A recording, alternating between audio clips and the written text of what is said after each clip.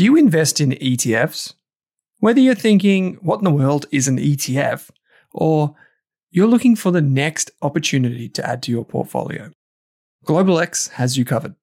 From big tech to bonds and bars of gold, GlobalX offers a wide range of exchange-traded funds. Go beyond ordinary with GlobalX ETFs. Visit globalxetfs.com.au. That's globalxetfs.com.au. Are you thinking about starting your wealth-creating journey, but not sure where to put your hard-earned dollars? InvestSmart can help. InvestSmart offers a free quiz that makes it easy to find the right InvestSmart ETF portfolio to help you reach your goals.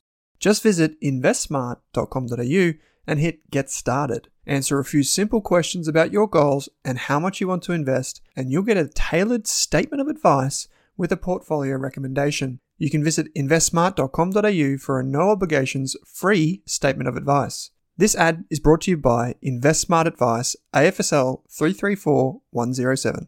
Hey there, here's a quick note. This podcast contains general financial advice only. That means it's not specific to you, your needs, goals, or objectives, so don't act on the information until you've spoken with your financial advisor. You'll find our full disclosure, disclaimer, and link to our financial services guide in the show notes. Nicky Shevak is one of Australia's most recognisable venture capitalists, having founded or co-founded the likes of Blackbird and Startmate, amongst many others. Nicky's one of the most well-connected venture capitalists I've ever met, and one of the most illuminating when it comes to early-stage companies. In this conversation, we're going to talk about entrepreneurialism and what it takes to start a great business, but a business that might also be considered a generational company. We talk about Nicky's investment process and how he and the team at Blackbird find ideas, evaluate ideas, and invest alongside founders for many years. This is a fantastic conversation for anyone who is interested in the art of valuation and the art of finding companies very early in their journey, sometimes before they are even incorporated. I hope you enjoy this conversation with Nicky Shevak of Blackbird. Nicky, thanks for taking some time to join me on the show. Thank you for having me. We're going to talk about venture. We're going to talk about your journey to this world and then to the pinnacle of this world and how you think about the future, what's happened in the past and even the present today and where you are. But I thought maybe we'll start with some icebreaker questions. And these are just a bit of fun, mate. So no need to overthink them. Kind of the first thing that comes to mind is, what's the one investment you got totally wrong? Well, there was a company in 2014 around Dogecoin. And this was, Dogecoin was actually invented by an Australian. And so we'd got to meet the founder, and then another Australian over in the US had formed a company called Doge Tipbot. This allowed people on predominantly Reddit, if you like to comment or you like to post, you could tip someone, 10 Dogecoin, which back then was like fractions upon fractions of a cent. It was sort of laughably nothing. It was an interesting community that had sprung up, and interesting sort of behaviors around that, when there was just no friction to acknowledging someone with 5 cents and the fun that came out of that and the social status that came out of that was like very fascinating.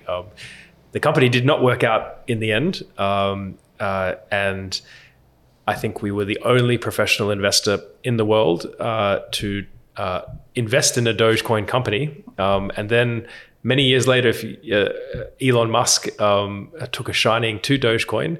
And I think if we actually had invested just in Dogecoin at that particular point in time, it would have worked out, 1,000 times our initial investment, but it was not to be. Well, sometimes you don't know if you're early or you're wrong. So maybe we'll just take that as early. Or both. Or both, yeah. Okay, so the next one's a bit of fun, and this one relates not so much to investing, but it's just yourself generally. If you could have one skill that you could acquire almost instantly, what would it be? I've got a taste for listening to podcasts or audiobooks on 2x speed. And I just, if you could listen to it on 20x speed or 100x speed, just imagine, like, reading is my favorite thing in life. And if I could read or listen at 100x speed, I think that would be a superpower for knowledge. Wow. I'm sure someone listening to this right now will be going away and doing just adjusting their podcast up to 100x speed. That's it. Okay, final one. What's one thing you'll teach your children, maybe if it's about investing or even if it's about life, however you want to take this, that you think few other people would be doing?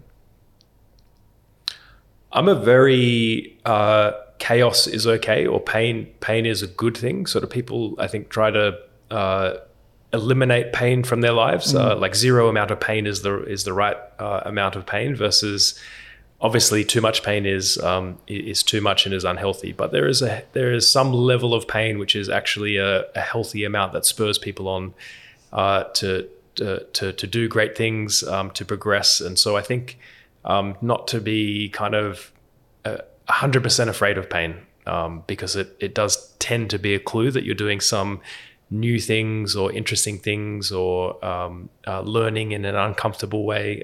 So pain is not all bad. It's interesting that you say that, because one of the things that I try and impress upon nearly everyone that I meet is risk is okay. When we think about risk as a society, we tend to think about how bad that is, but it actually can give rise to so many interesting things, which we're going to talk about, I'm sure, a few of those. Why don't we start there then with your journey? Was entrepreneurship, starting a business, was investing, any of these things, were they ingredients to you as an early child, I guess? I loved computers and I loved technology. That was very in sort of my youth. The internet was just coming about, and a few years before the internet, there were bulletin board systems where you had a modem that you connected to your landline telephone and dialed up someone's number who was hosting a bulletin board system where you could, kind of chat with each other and play computer games and yada, yada, yada. It was sort of like a very rough precursor to the internet. So I'd always loved computers, and I'd always loved technology and so on. So I had that love. The love of entrepreneurship and investing, I think, came a little bit later. Having said that, I did, as a kid, I had access to the internet very early on. This was before Netscape, and when it was a text browser called Lynx. And I used to download NBA basketball box scores and reports, and kids at school would pay me $5 a month to follow a team. So if you're, the Lakers, I'd print out all the Laker game scores the day after. It wasn't on TV. It wasn't readily available in newspapers. And so I guess there was some entrepreneurial activity, but it wasn't until university that I really fell in love with it. And that was around the time of the original dot-com boom in 1999. And I remember these technology entrepreneurship magazines called Red Herring and The Industry Standard, and they used to be like 300 pages every month, and going down to the newsagent, buying them, and that's really, I think, where the imagination was set off. I've actually got a follow-up question to this, because in previous podcasts and interviews, you mentioned that there are those unique set of experiences, that it's kind of the phrase that you use. And I'm keen to pull this apart for you. What do you think it was that, even if we just take that example, but maybe we can lead this into the next question, which is the things that you later co-founded, what unique set of circumstances in your environment made it okay to go and do things like that?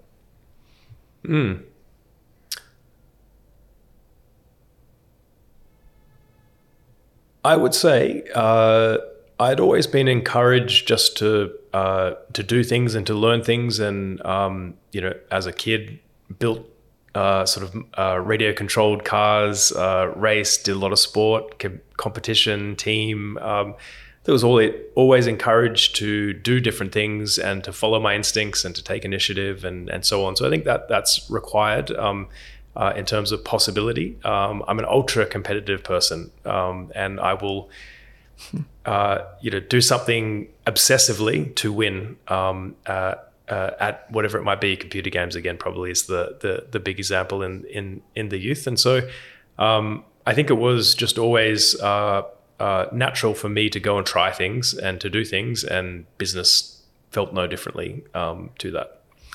I find that there's something interesting that happens with entrepreneurs, and you'd have a better window into this world than I do, of course, which is where sometimes businesses are not born out of maybe what we would associate with quote unquote healthy habits or, I guess, views of the world. So anxieties and these types of things that bubble up internally, and we maybe not even realizing, and these things feed on that kind of entrepreneurial mindset, if that makes sense. And there's something I give a lot of thought to is, where does it come from? You know, if we were psychologists unpacking this, like, where would that come from? And maybe not so much with you, but just in general, do you see that playing out? And do you often ponder this question? Yeah, I think people who are obsessive and competitive and those traits taken to the extreme can cause the undoing of someone. Ultimately, they can also cause the success of someone, and even physiologically, a high amount of achievers have autism, and so there's something around traits that can be both extremely positive from a entrepreneurship creation point of view, and obviously negative taken to the extreme. I often find, like, I think it was Steve Jobs who has the quote or the speech where he talks about how, I can't remember if he uses the phrase crazy ones, but I can't remember exactly, so I don't want to take anything away from him with it, but basically says that in order to be exceptional, you have to do something that is not ordinary. And I think that's something which stands out to me, is often I get questions around, does it take something like that to produce something that is so unique? I guess the question therefore is, do you have to be obsessive to create something that people remember as that kind of 10 to 1? Maybe. All of the great founders I've had the fortune to see up close have a sort of complicated personality. Even if you think of entrepreneurship as a form of artistry, and any kind of singer or Van Gogh as an artist, or a lot of musicians ultimately committed suicide, and so there is a dark side or a complicated side to these very unique individuals that go on to greatness, and I don't think you need that. I think everything is also not binary. It's not like you have something, you don't have something. You have a degree of something, or it's sort of present on a spectrum. And then I think for success, you also require a complement of people. You need a balance of folks, and certainly you do need the craziness, you do need the uniqueness and the strange to something, but you also need the balance and complementary personalities around that kind of visionary type person. You, if I'm not mistaken, you co-founded 2 businesses. I'm not sure if it was in uni or out of uni. Can you talk us through those businesses and some of the lessons learned? Well, the first one was only notable for who it was founded with, which was Mike Cannon-Brookes of Atlassian. He and I went to university together and were roommates together and so on. And he had also sort of caught the bug of technology entrepreneurship. He was building websites when he was 15 years old. He was one of the ones that I used to swap the red herring industry standard magazines with and so on. So we decided as first year uni students to start a company. The company was called The Bookmark Box. This was back in 1998. It allowed people to manage and share their bookmarks. And back then that was important because laptops were too big and too heavy and too expensive, and people had different computers depending on whether they were at work or school or at home. And so this allowed you to sort of manage and share your bookmarks across all those computers, and then took a different turn with the product in that it was a sort of way in which to attack web spam. Web spam was a real problem back then. This was pre-Google, where people were sort of just writing random keywords in their pages, and they would hope that they would rank highly for those. But we had this sort of about 50,000 users, 8 million bookmarks, and kind of a clue as to what were the trusted pages on the web, and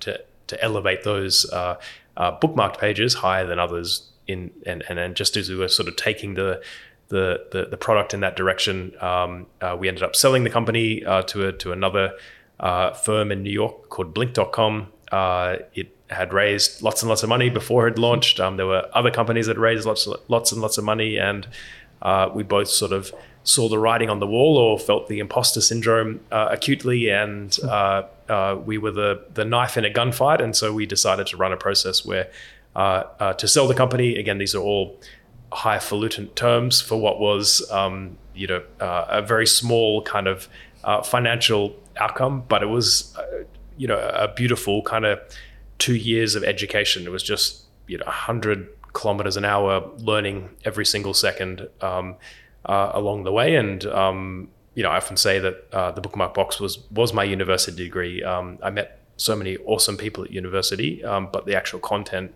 I felt I learnt 10 times more via the Bookmark Box than the university degree itself. Then I moved to New York shortly thereafter. This was post-university and completing university. Started another company called Home Thinking. It was a real estate website that crawled all of the home transaction data to know that a particular agent sold the most homes for the best prices in a particular neighborhood. And so you as a homeowner could enter in where your house was. You could get back a list of people that had this sort of quantifiable resume of all the homes they sold, for what prices, how long it took them, as well as sort of consumer reviews left by homeowners as well. So as a kind of quantifiable way to make a decision. That business succeeded for a little while there. It rode the kind of organic search wave of Google. This was in the 2005 period, but ultimately kind of failed in its quest to build a great business. It was wholly focused on just that who's the best real estate agent decision, whereas the sort of traffic magnets were very much the real estate listing sites themselves. So sites like Zillow and Trulia in the US, where they succeeded with that consumer audience that they then tacked on this additional function of finding an agent using this way. And so the business ultimately did fail. I think the lessons I learned from that were I was a single founder, and so to not have a co-founder, I don't think I'd ever do that again. I think that emotional kind of balance that is the feature of what you get when you do a company with another person, another founder, is I would never not do that again. And then ultimately the sort of customer test of I didn't feel empathy or in love with sort of the customer's problems. Ultimately, I loved technology. I loved making decisions in a data-driven way, and I loved search, but I didn't love real estate agents, and I didn't love sort of the businesses that they were building. And so, one test is if you see your customers in the street, do you kind of run into a laneway or do you run up towards them? And that was not true for Home Thinking, but has absolutely been true with StartMate and now Blackbird. We talk about in technology, we talk about being agile, basically, which is for an investor, it's like the counterpoint, basically, like what could go wrong. And we often say that when you're agile, you want to fail fast. Do you think the velocity at which you say, air quotes, failed, I'll say failed, but, do you think the velocity at which those things came and went was positive for you? I think Home Thinking was too long. I do. The ultimate sadness is when something doesn't fail or doesn't succeed. There's a kind of third state in between where it kind of goes along, but is not going to be, the outcome that people wanted originally. It's not, a great business, and so it's sort of, but failing that, there's no, it has revenue, it has customers, it might even be growing, but it wasn't what was imagined when the company began. And so I think Home Thinking, which was about sort of 5 years, that probably should have been a few years shorter, had it all perfectly worked out. Having said that, the Bookmark Box was, I think, 18 months. So that was probably too short to really know could we make it or not in that original vision. And obviously 1999 was one of the craziest times in the world of internet technology. So that was the predominant variable there, rather than a micro sort of choice that we made. Because if people look at you now, they'd say, well, how successful has he been?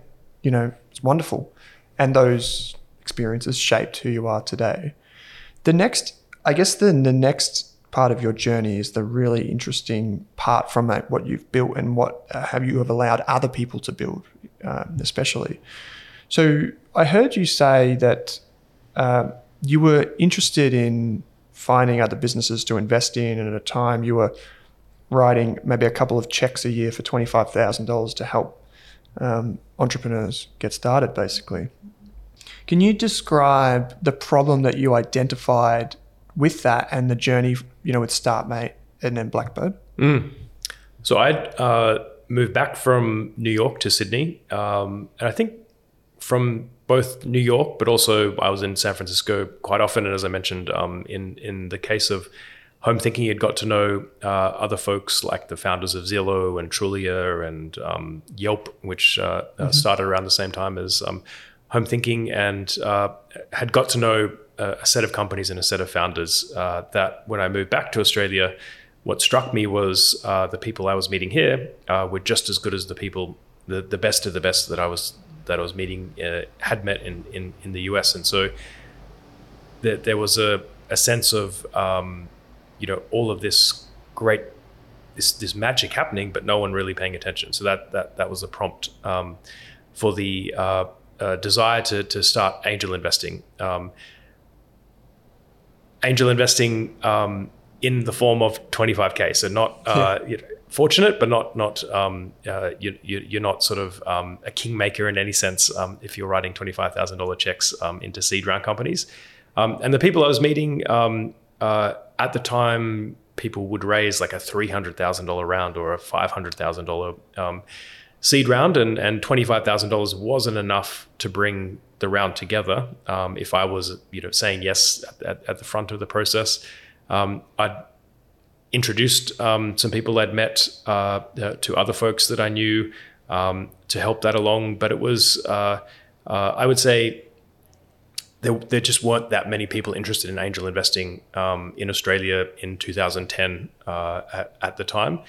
So there was a sense of having to create a market or to create something that wasn't there, and that led to StartMate. The other thing that was attractive personally was it would allow me to do investing at a greater frequency, spread across a greater portfolio of investments, but also speed up the learning. Normally, as an investor, as a VC, you might invest in 2 companies per year at a sort of set pace, versus in StartMate, we could invest in 5 companies, 10 companies per batch, do the batches twice a year, see hundreds of companies in each of those application processes, and so there was a rate of learning advantage there. And then also, what I'd noticed is in Silicon Valley, the magic of Silicon Valley is when someone creates a successful technology company, they help and invest in the next generation, and that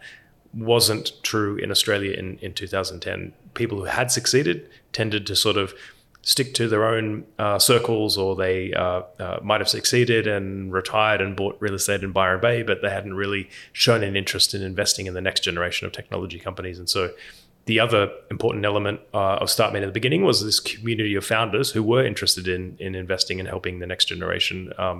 And as, again, the batch unit enabled them to sort of efficiently help the next generation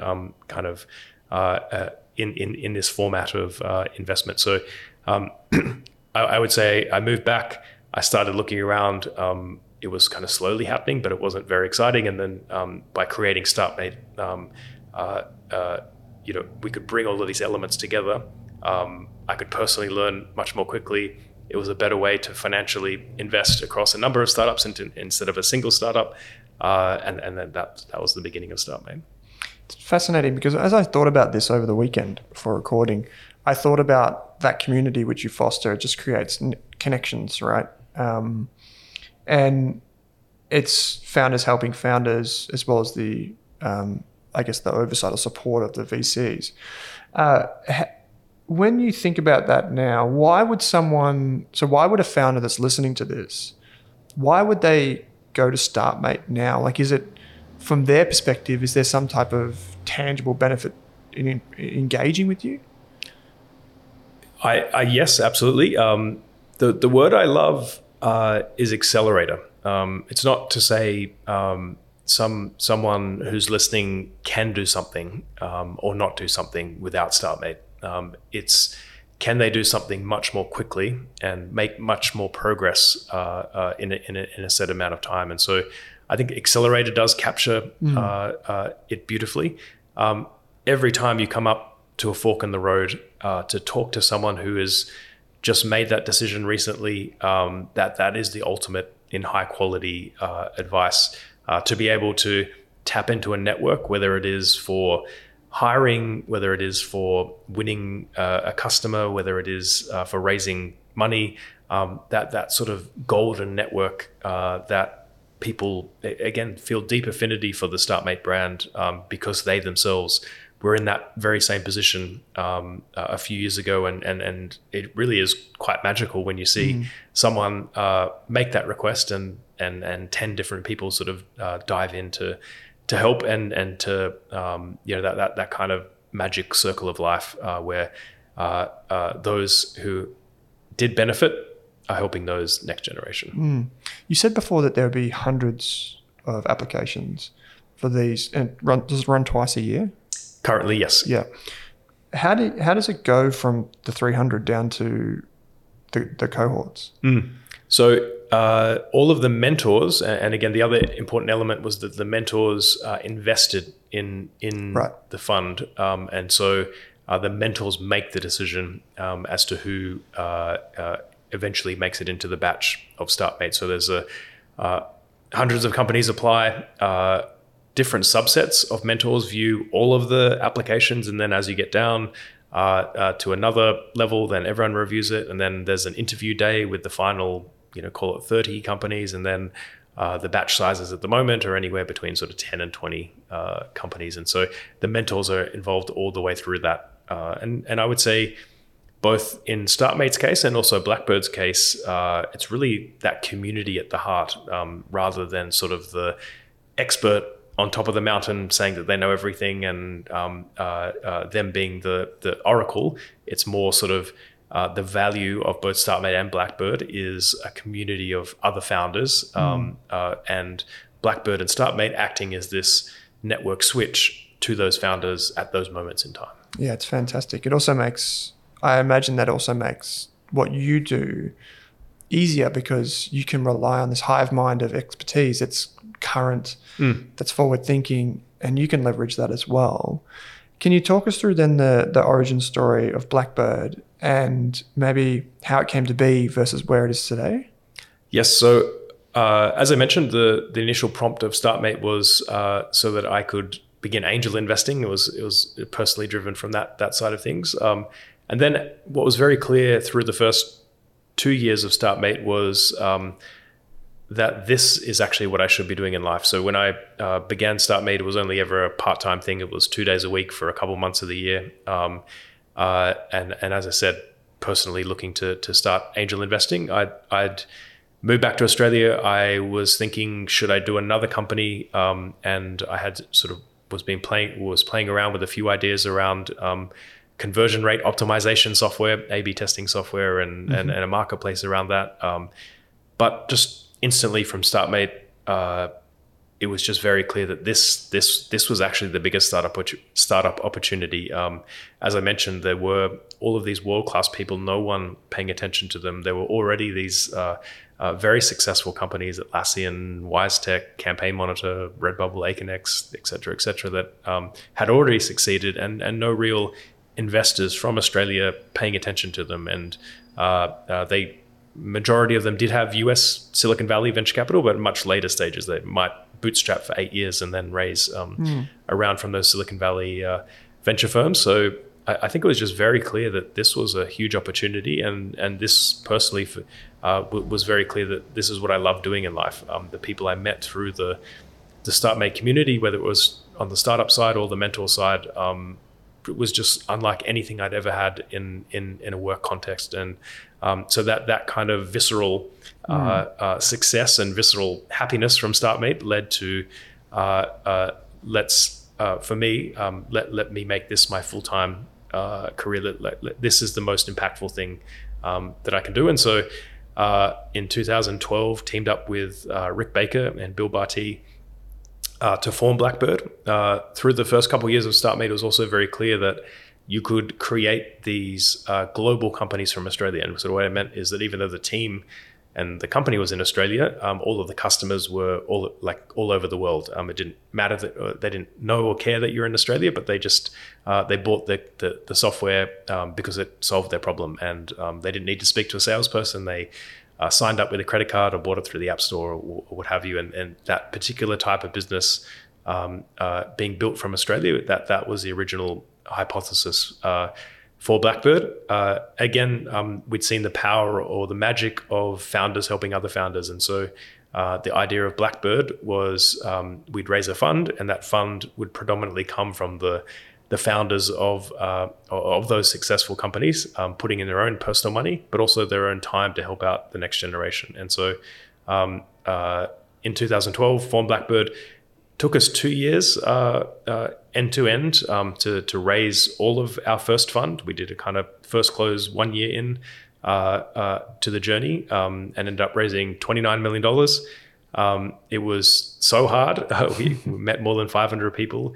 There was hardly any venture capital left in the system. There'd been kind of 2 waves of venture attempted in Australia, but nothing had really succeeded to any great extent. And so when it was mentioned that we were raising an Australian venture capital fund, nearly every single rational person said, "What are you doing? Why would you want to do that? That sounds like a paradox of no, an Australian venture capital fund is not going to work." And so, but of course, it being so hard and it being very strange was exactly the best time to be raising an Australian venture capital fund. And the first fund was fortunate enough to invest in the first rounds of Canva and Safety Culture and Zoox and Culture Amp and Propeller, and the list goes on. It was really a very special time to be an investor in software and technology companies back in 2012.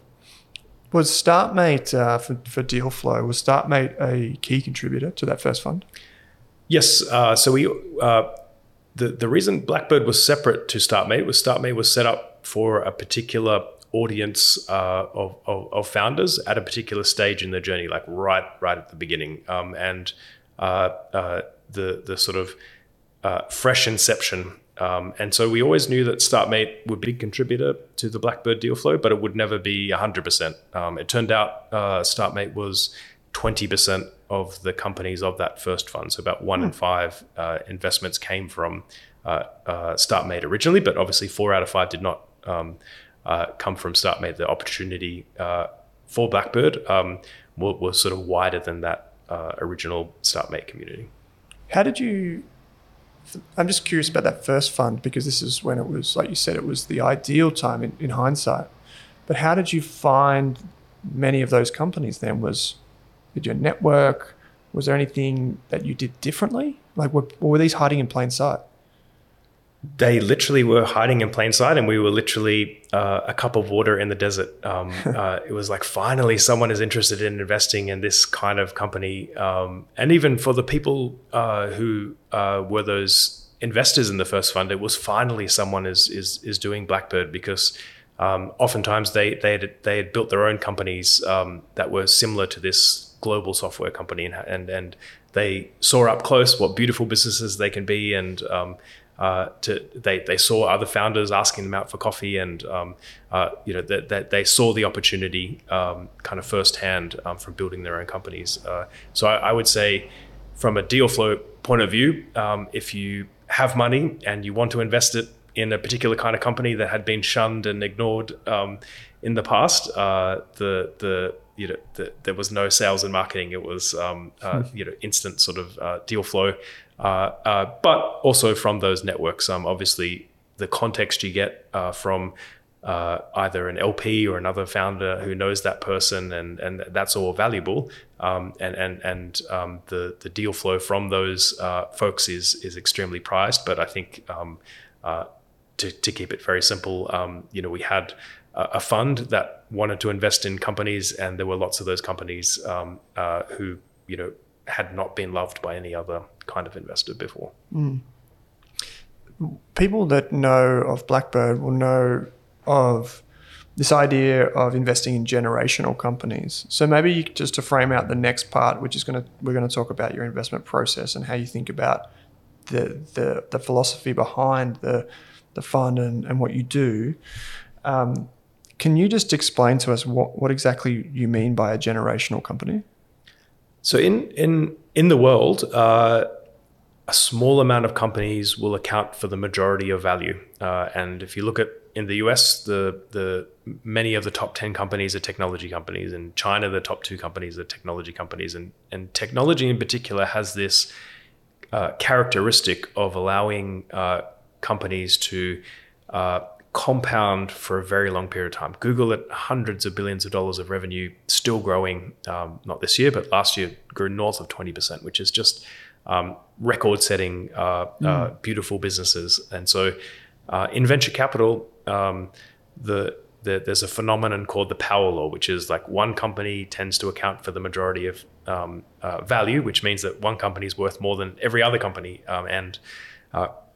In Australia, in the first decade of this century, Atlassian accounted for the majority of all value created by all technology companies. In the second decade, I'd argue that Canva has accounted for the majority of value of every single technology company ever created in the last decade. So you have this phenomenon that is very kind of strange, but that is how the business absolutely works. And so the idea of Blackbird is to find those generational companies right at the beginning and then to invest in them at every single stage of their life. And so with Canva, we first invested $250,000 at the very first seed round.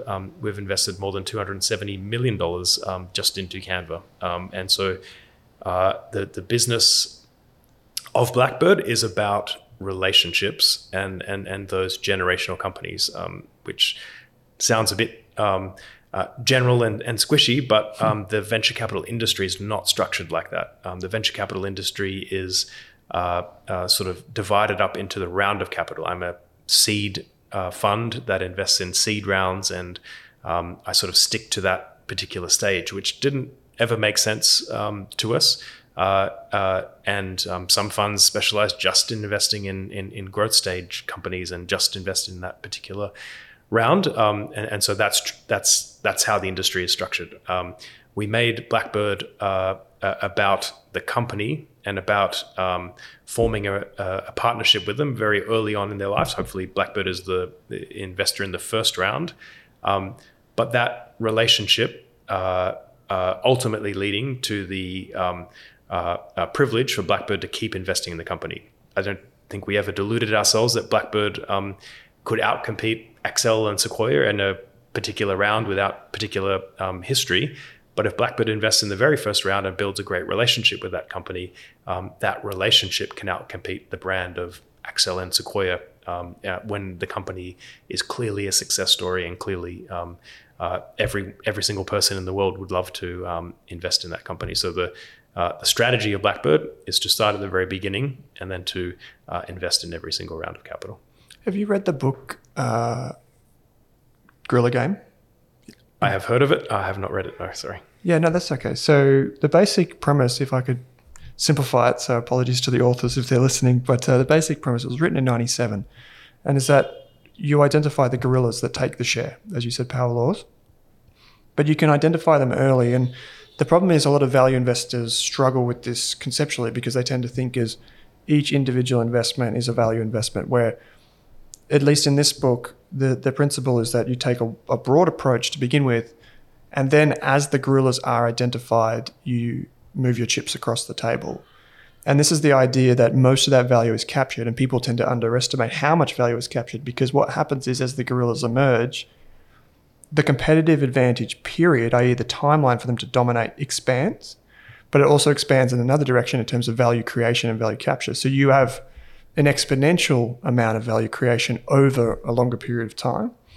And so a lot of people think like, in public markets, they think, stock's gone up 100%. Therefore, it's overvalued. But no, maybe the value creation that's going on is exponential. And so I guess that leads to the next question. And this relates to, I think, where you're going with that point is that by being there on day one, I think you've got a thing on the website which says day one, I think it's like day 1,000 or day 10,000 or something crazy like this. Do you think that approach, like that venture style approach, is we get as many of these smaller deals as we can across the line to prove that we are here and we are valid, and then the founders look more favorably upon us? Is that basically the idea? I would. So it's very similar philosophy to what you've described. But I would say just in the beginning, having a humble enough approach to know this is something worth trying, this is something worth exploring, and not overthinking it. In terms of wanting to know, you want to know every piece of information at the beginning, but you don't have that until you begin exploring with the founder and with the company whether it is a decent market, whether it is a problem people care about. And so I think at the beginning, it's giving interesting people with interesting ideas the money to go and explore those frontiers of the market, and knowing that nearly every single time you'll be wrong. Again, you have to sort of train your psychology such that, when you lose everything, it is embarrassing. It is humbling, and it is kind of just gravity at work.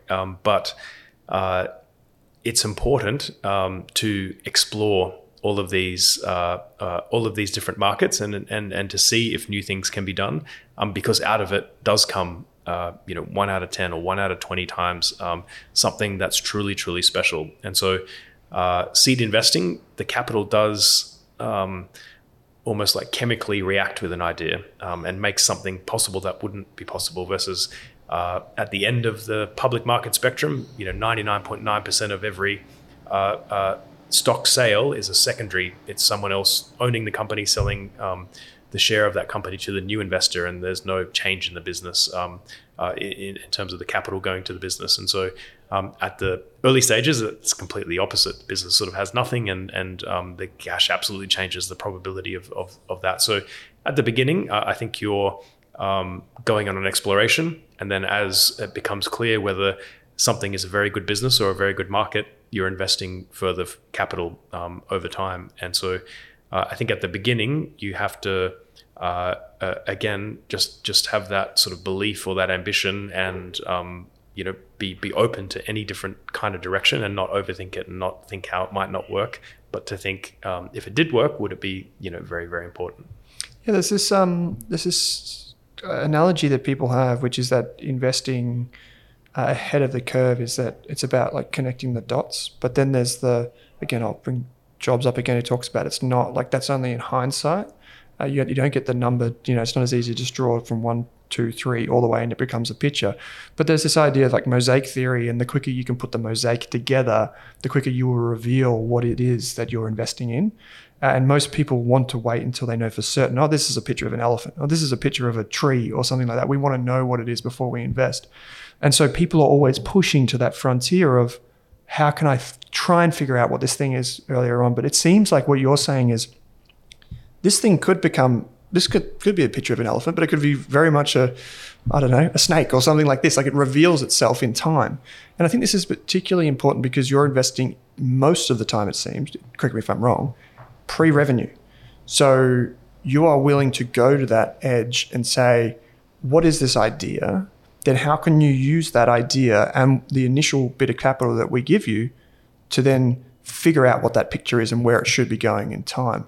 Is that a general, I guess? Yeah, and the other overlay I would add to that is the clarity of the picture you get as an existing investor is 1,000 times better than the clarity you get as a non-investor, or if you're just seeing the company during this sort of honeymoon period of fundraising, or you're just following from afar from media articles about the company. There is nothing greater than just the clarity of the information you get as to how the founders run the company, who do they hire, how hard is it to sell to a customer, or how easy is it? Do they complain about the price? Do they not complain about the price?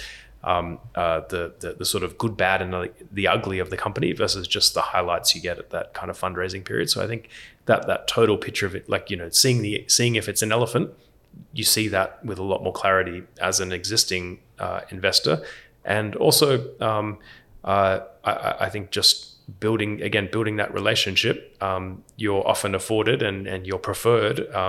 Fundraising is like a big process. It is incredibly friction filled. On the other side of it, it is healthy to have a group of investors. Blackbird is never the only investor in a company that we're an investor in, but you kind of, beyond a handful of supportive and helpful investors, you don't need 500, and so there's maybe 3 to 5 investors that play that role with every company, but the company itself would actually prefer to be, if they have a supportive investor base, to go through that fundraising and pricing. Obviously, they can say whether that is a good price or a bad price, and test it externally if they do think it's not a fair price. But ultimately, that there is, with a relationship, a lot less friction to them raising that capital.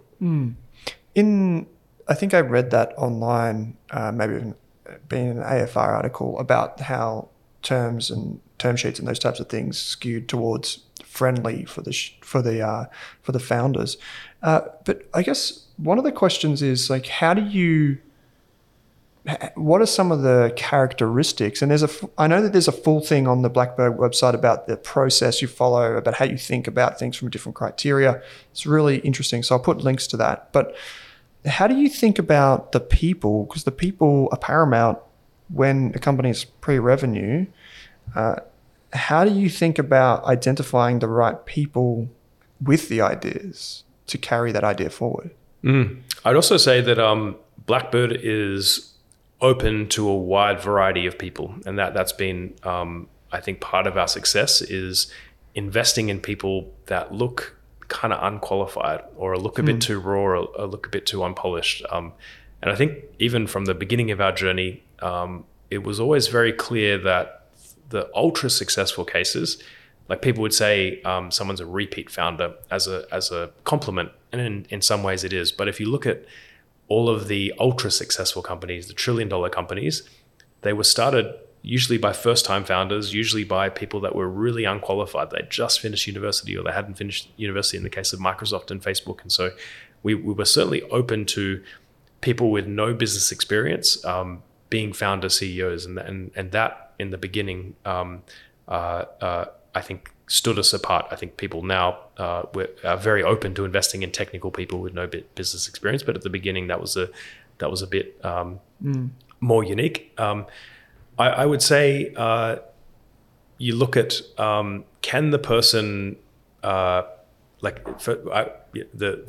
two shits, for want of a better term, do they give a shit, and can they get shit done? So do they give a shit? It's that connection between the person and the idea.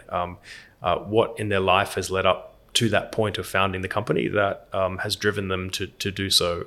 Lou Kinnear was a workplace safety inspector before founding Safety Culture. Mel from Canva had taught graphic design at university, and then had formed a high school yearbooks business before founding Canva. And so that connection to the problem. And then, as you know, in life, there are a lot of smart people, but there are not a lot of smart people that go and do things. They talk about things rather than doing things. And so just these often, it could be just a couple of months of data. It could be just very little things. But if you see someone spiking on a kind of bias to action, or they act really quickly, or they just the raw output, or even just the rate of learning. So someone who's completely unqualified, but you can just see that how they soak up knowledge, how they act upon it, that rate of learning, that vertical learning curve, that's something to pay particular attention to, because if you do that for a long period of time, you end up as the best CEO in the world, and people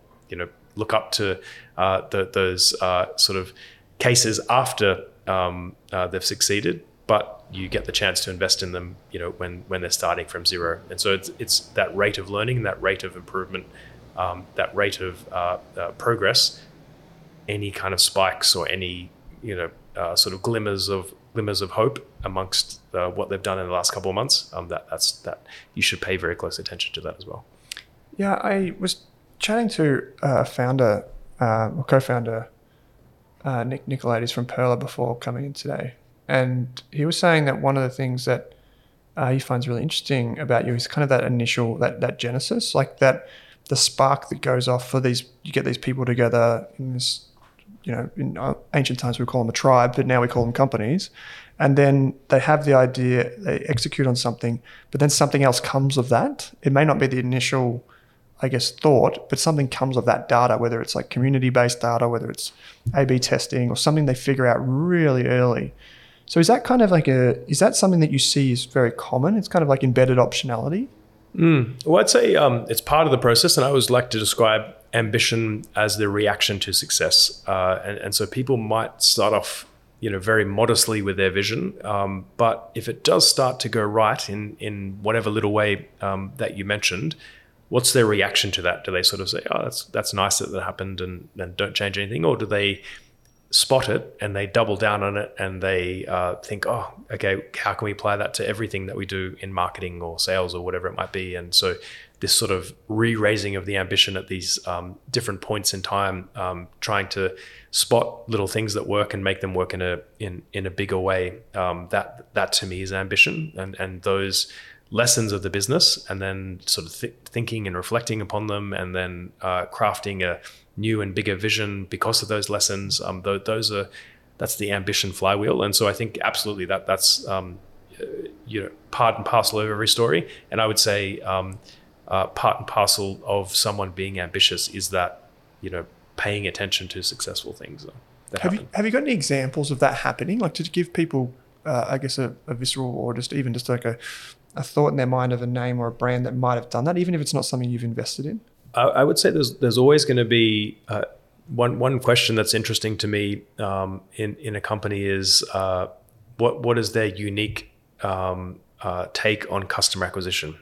Usually a company has some strange thing about how they acquire customers. So normally a company will come in and go, we're raising money, we've spent no money on marketing and sales, so we're going to spend some money on marketing sales, and we're going to do, headline Facebook ads, SEO, blah, blah, blah, blah, all at a headline level. The interesting companies from a growth standpoint tend to have this sort of insight at a ground level that's always quite interesting and unique. I remember in the case of Atlassian, actually before Jira, Atlassian was involved in a lot of the open source community. And so one of the first things that they did when they released Jira was to make it free for open source projects. So if you were an Apache whatever project, and they used Jira to manage all of the bugs that people were reporting in the Apache web server or whatever project that they might have given away the software. And then so those commercial people who were using Apache's web server would go, Jira was quite nice to log all of these issues and track the progress and the resolution of them.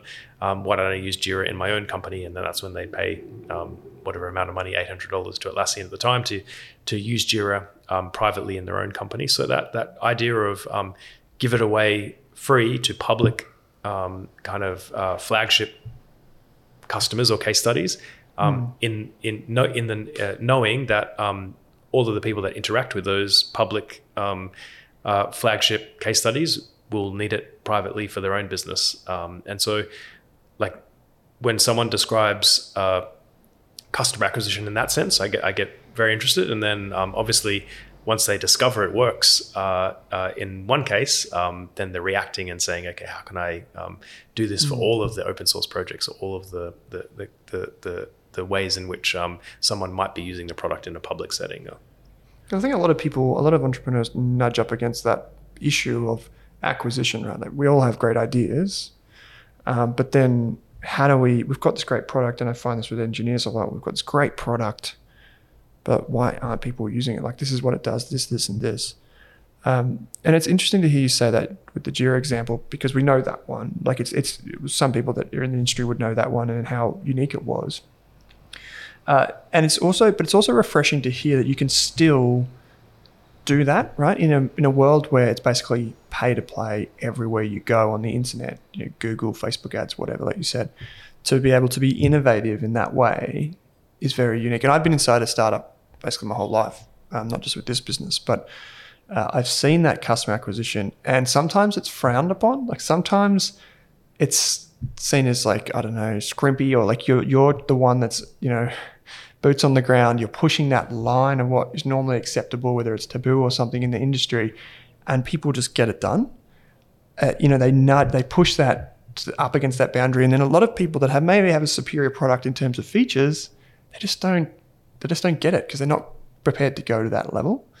I don't know if you've ever come across that kind of idea of. Well, it's also, I think, it's a system, or it's an organism where even if someone, just say at two opposite ends of the spectrum, you have the, nobody marketing person, and you have the highly technical engineer person, and the highly technical engineer person starts off with a better technical product, but the marketing person starts off with a technically inferior product. But if they grow and they work out this scalable channel of acquisition, then they use all of that extra revenue to hire engineers, to reform the product roadmap, to get all of that not only customer revenue, but customer learning of all of the feature requests, how they use the product, what they want in the future, what's the exact problem that they're solving in detail. And there's almost like a flywheel there where because you're successful in growth means that you are successful in the best information, you can build a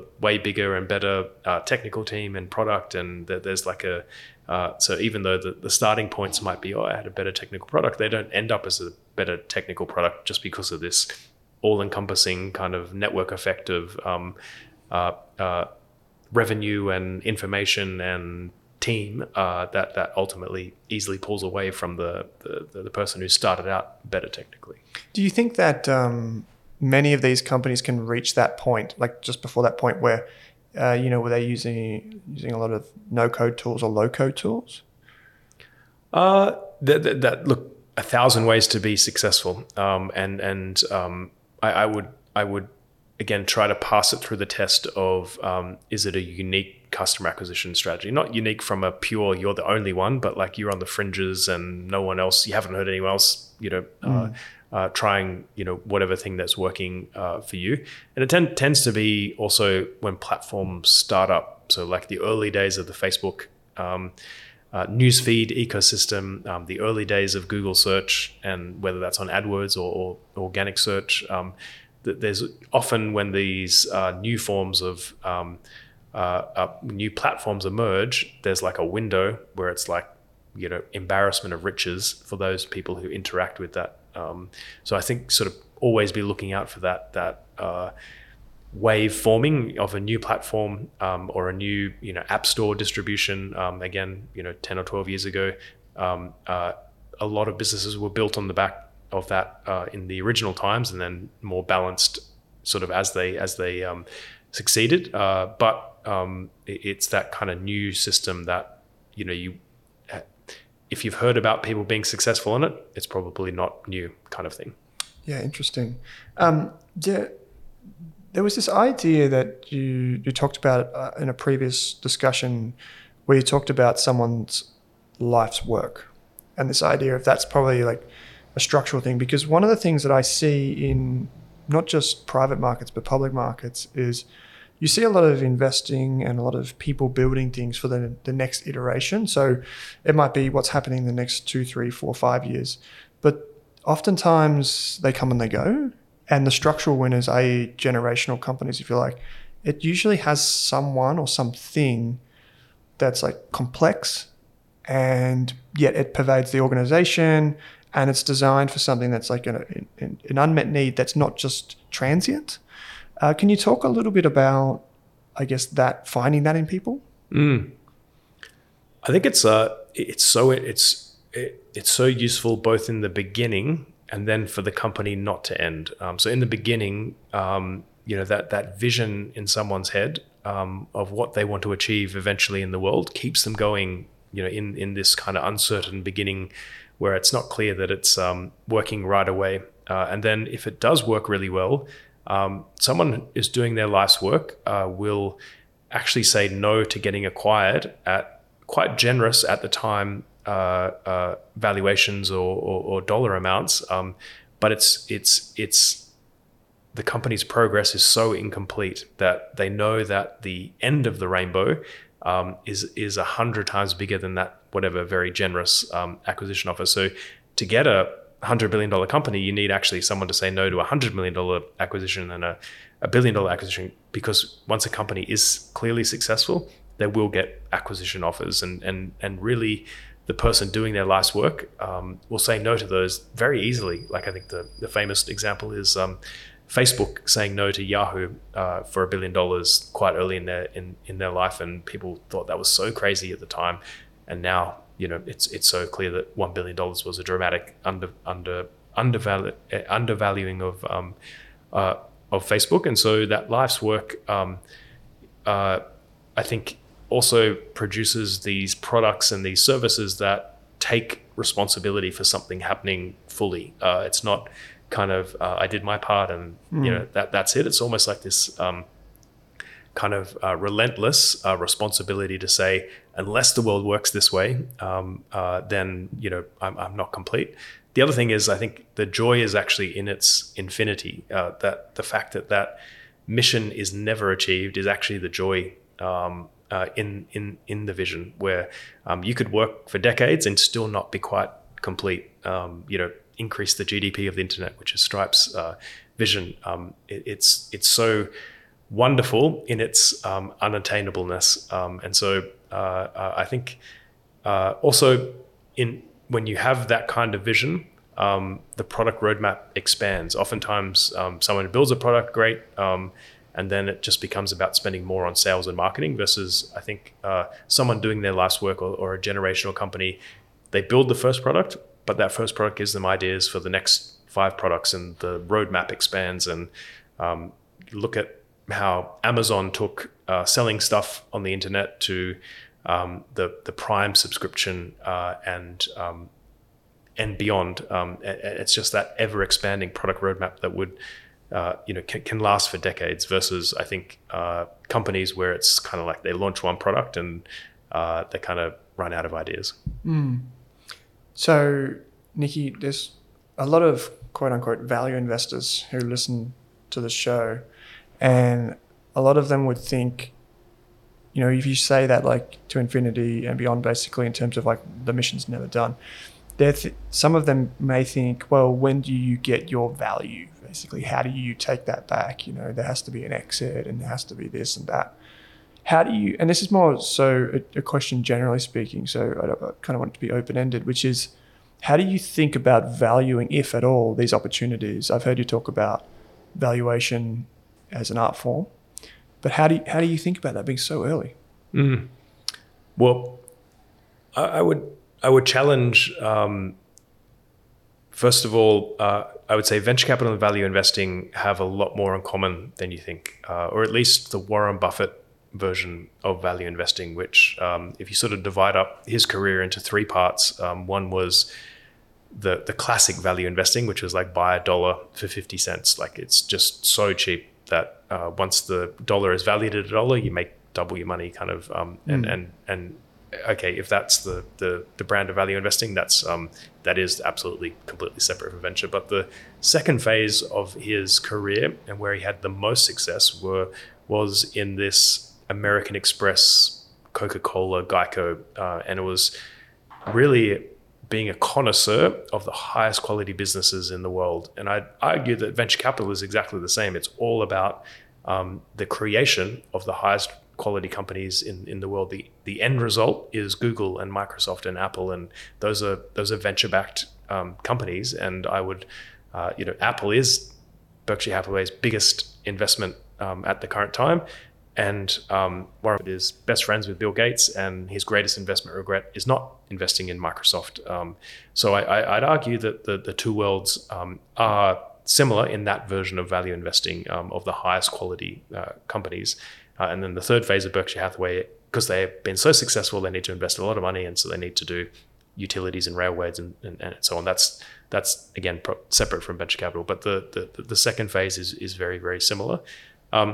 The other, I would say, just having a long-term horizon isn't specific to venture capital, and I'd say one of the weaknesses of value investors is this constant mean reversion. They're like, hey, this is a certain company at a certain price point in the price cycle, and if it goes back to normal, I'm going to sell, and then they're constantly having to look for new ideas because they're constantly back at square one, and that actually leads to a lot of error. I would say that sort of like it's just a lot of work for very little reward versus investing. Again, you have to appreciate the company. You have to invest at a reasonable price. But if you just bought and held Microsoft, or you just bought and held Apple, if you just bought and held Google, and did nothing else, you would actually way outperform all of the little, mean reversion 100 times a year kind of busy work that a lot of value investors. So it's just like, if you're lazy, it's just a lot of work to do those short-term mean reversion. And I would say the ultimate return on your investment thinking is how to appreciate those generational companies, how to appreciate the highest of high quality, and then working out a way in which you can be a very long-term holder of those companies. Everyone's version of long-term is going to be different. In the venture capital world, we raise a fund, and that fund does need to be wrapped up in 10 years. So it's not an infinite time, and it is a set amount of time. But even 10 years is not, you look at the arc of these great companies, it's much more likely to be 30, 40, 50 years in length. And so everyone has their own timelines. Everyone has to consider the structures of their business and their own investing timelines. But I would say if you want to make the most money, and you're actually lazy and you don't want to do the most work, find the best companies in the world and just hold them, and don't overthink buying and selling of them. Is that what gave rise to the follow-on fund?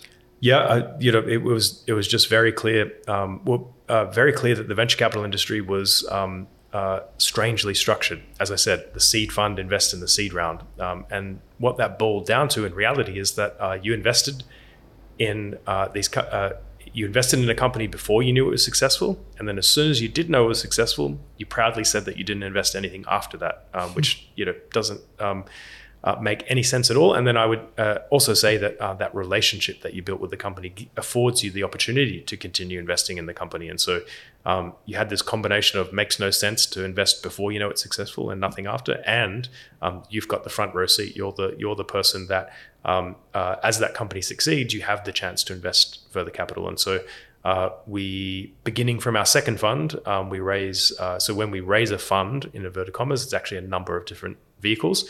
It's essentially the seed funds, which is all the brand new companies, all the fresh new rounds. We invest in about 12 companies in Australia a year, and we invest in about 7 companies in New Zealand a year. And those seed funds make those first investments in the companies. We also raise a large pool of follow-on capital called the follow-on fund. And that is for all the existing portfolio and all those companies that are showing the most promise, that it's beginning to seem clear that a company is being successful, it will be successful. And so from 2015, that decision to keep investing in a company, I would say, is probably 10 times the size of Blackbird. So if we did everything exactly the same, we'd be 1/10 the size that we are because of that decision to keep investing in a company or not. Yeah, I was chatting to an angel investor not too long ago, and he was saying that when you think that when you have conviction in your investments, you want to find a way to have the maximum amount of leverage to your expertise. And so if your expertise is finding great companies, doubling down on them when you know that they are working, that is the thing that you should be looking to leverage again and again and again. And it seems you've done that by having that structure and being able to push that, because I see that all the time. I see people like, yeah, we're a small cap fund, we're a mid cap fund, we're a large cap fund. And you just think, why don't you just hold the thing? If that's the best idea, and if only in public markets, if only 1, 2, 3, 4% of companies that create all the value, why not just keep holding them? It sounds so simple, but that's just a result of the structure and the way we set up finance in so many ways. It just seems backwards. Absolutely, yes. I think the portfolio allocation model, or in the way in which nearly every single institutional investor in the world structures their portfolio, that's the reason why there's the venture capital bucket or the private equity bucket or the small cap bucket or the big cap bucket or the Australian equity, the US equity. It's driven by that, almost universal approach of institutional investors to have that portfolio allocation model. But it doesn't make any sense from an investment point of view of, again, the person with the most context on that company, the person who has seen the elephant picture, is sort of forced to step back when they know it's the elephant, and then the next person, they're not clear if it's an elephant, and the next person, and so on and so on. Yeah, for sure. Mate, I've got one more question for you, but I might just ask you for a moment. Now, you've driven in here from the city, into the city, and you've had this wonderful chat with us. If people are listening to this, if they're investors that want to get involved, if they're founders that want to get involved, and when I say founders, I mean past or present, where can they go? Like, where would you direct them to? Yeah, check out the website. A couple of initiatives that were spoken about today were StartMate, so to be involved in the programs either as a startup or a mentor. Blackbird, we run a number of different programs there as well in terms of Giants, which is an online community, people who are just sort of thinking through an idea and they want to get feedback from other founders and other people within the industry. It's completely free and is a great program that thousands of people go through every single year. If you want a job at a startup, and oftentimes a precursor to founding a company is knowing the lay of the land or knowing how these companies do get created themselves. We have a program called the Lily Pad that sort of lets you meet a number of the portfolio companies of Blackbird and elsewhere. And if you're looking to sort of transition your career from perhaps a more generalist kind of background into a startup role, that program, StartMate, has a fellowship program that's similar aim. And so check out StartMate, check out Blackbird, and or contact me on Twitter, Nikki Shavak, or email is pretty easy to work out, Nikki@blackbird.vc. Yeah, great. Watch out now. You might have to have a few filters on that. Surprisingly, people do not do not take the opportunity. Yes. Yeah, right. That's so surprising. Yep. Well, there you go. If you want to get in touch with Nikki, and I'll put all the links in the show notes to that too, if it's more convenient. But the final question that I wanted to ask is, what's one thing that you believe about investing that few people would agree with you on? Well, we have talked about the way in which the institutional investor world structures their portfolios into these particular buckets. I think the world comes down to these generational companies, and you want to have exposure to them across all the different sort of stages of their progress and all the different equity, debt, and so on. But I would say, to me, a much better way of thinking about the world is actually from that company attribute sense rather than the bucket sense. Great.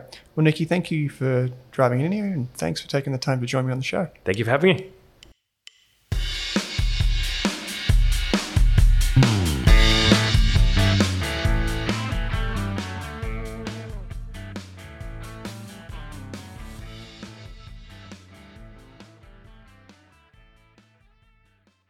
For more than a decade, I've been hunting for the best investors and their methods, strategies, and tools for investing. After years in the industry, countless books, a few degrees, and 1,000 podcasts and live shows, I've rolled this accumulated knowledge into something called Rask Invest. If you've ever heard me talk about a core and a satellite, active and passive, true long-term compounding, or you simply want to know exactly how I would invest, now is your chance. Rask Invest is our new investment service, designed for all types of investors who want professional management of their core portfolio at a low cost from a team they trust. Rask Invest helps you automate your wealth creation and passive income. Simply click the link that says Invest with Owen in your podcast player to join one of our live platform walkthroughs or book a call with us. You can also view the Rask Invest PDS and TMD and get invested with me.